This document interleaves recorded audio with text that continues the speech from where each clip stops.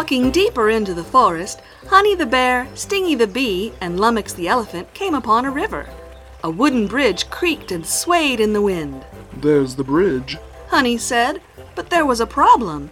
The bridge was guarded by a mean old troll with ragged clothes and a sour look on his face. "No one passes this bridge without paying the toll, the troll said, glaring at his three friends. Who are you? Stingy the Bee asked. "I'm Greedy.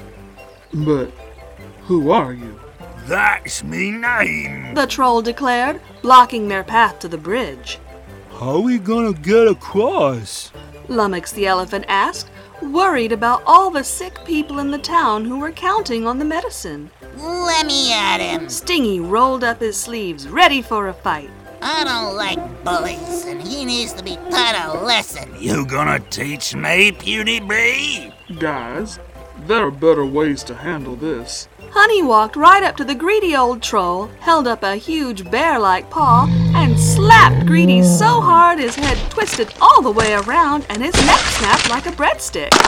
Honey returned to her friends as the lifeless body of the troll slumped to the ground. Are you serious, McWhirter? You really want this in a children's book? Well, no, obviously not, Ed, but I can't get this out of my headspace.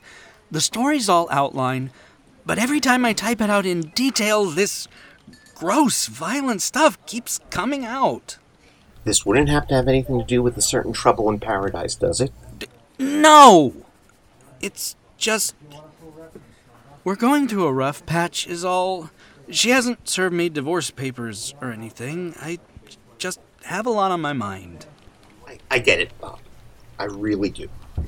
But I'm running out of extensions here. The book is late as it is. Just keep writing. You've got the outline. You know what has to happen in the story. Just push past this writer's block. Try different approaches and see what seems the most like the characters. All right, Ed. I'll give it a shot. Honey walked right up to the mean, greedy old troll, held out her huge bear-like paw, and spoke in a calm tone of voice. "Now, listen, Mr. Troll. "It's Greedy. Mr. Troll was my father." Greedy, we don't have much coin on us, but we have to deliver medicine to the next town over. "I'll take that then." But there are people who need this a lot more than you." Enough talk. Stingy's wings buzzed with anger. He wasn't patient at all. He flew over to Greedy and jabbed him over and over and over again with his stinger. But Greedy's hide was so thick, he didn't even feel it. "Is that all you got?" "Fine, my turn." Lummox wrapped his massive trunk around Greedy and tried to pick him up with his immense pachyderm strength. But Greedy had planted his feet firmly, and he still wouldn't move. So Lummox did the next best thing. He trampled Greedy with his big elephant feet over and over and over again until the troll was a fine red paste.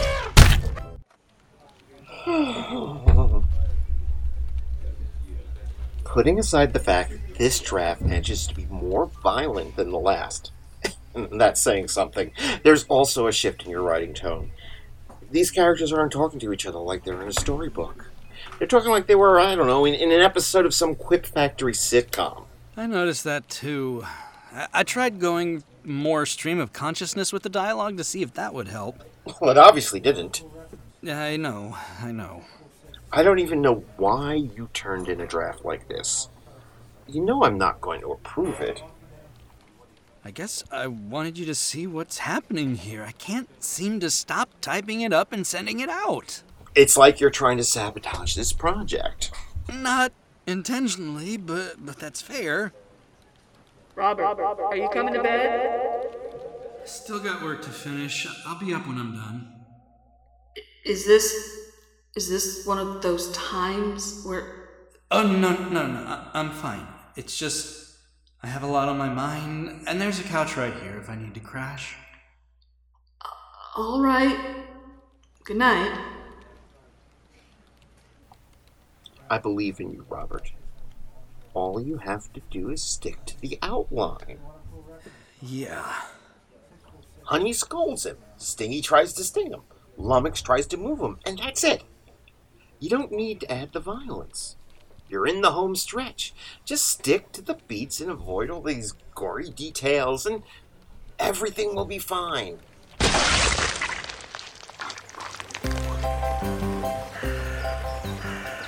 Lummox speared Greedy with his sharp ivory tusks. Way to go.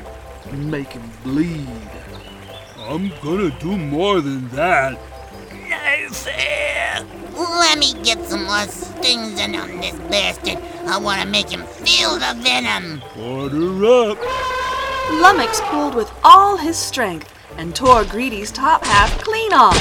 With a toss of his head, he flung the mean old troll's torso into the distance and out of sight. His friends cheered. Yay! Lummox grabbed Greedy and tried to lift him up with all his strength, but Greedy planted his feet firmly and just couldn't be budged. Honey and her friends looked at each other. What could they do? Force just wasn't working. Pay the toll or get lost. Greedy roared, confident they would give up. I guess we have no other choice Honey said, looking defeated. except to find another way. What? You can't fly, I bet. Stingy, catch. Honey threw the knapsack full of medicine to Stingy, who caught it and flew way over Greedy's head, past the bridge and straight to the next town, saving all the sick people. That's not fair. You still have to pay the toll. Sorry, Greedy, but some things are more important than a toll, like helping people who are sick. If you don't want to let us pass, we'll just wait for Stingy to come back. Fine. Greedy said, hanging his head and stepping aside. Thank you. Honey said, walking up and giving the troll a big bear hug. She and Lummox crossed the bridge toward Starlight Town, and the troll learned from his experience. The end. Save. Looks good on a proofread. I hope I'll like this version. And send. Whew. Finally got that thing out of my system. And whatever was going on in my head. Who am I kidding? Susie, honey, I think you're right. Tomorrow, let's make an appointment with a good therapist. Susie? Susie! Robert. Susie! Honey! That's my name. Or have you forgotten already? What in the... how can you... Exist? You haven't felt us telling you? We've been trying to make ourselves known for ages. Those words you type, the really violent words, all us. And we take pride in our work, but you kept ruining it. You should have let us do what we wanted. You should have let me sting that stupid troll until he bled out. And you should have let me trample him, impale him on my tusk, tear his body apart. You should have let me break his neck. But we all had a talk, and we decided to do everything we're gonna do to that stinky, nasty Greedy, to you and your wife. No!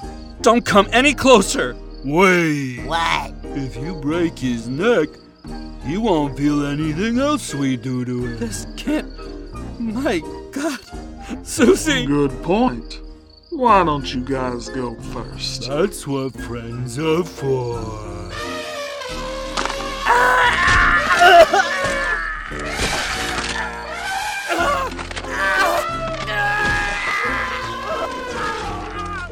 Aw, you two are my very best friends in the whole wide world. The end.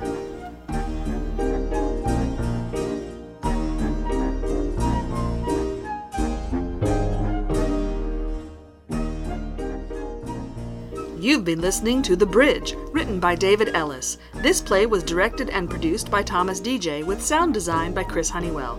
Brad Oxnam was Robert, Stingy, Greedy, and Lummox. Thomas DJ was Ed. Nicole Tomty was narrator, Susie, and Honey. Additional music by Shane Ivers. This is an 8TW production. For news on future projects, please visit us at 8twtheater.blogspot.com.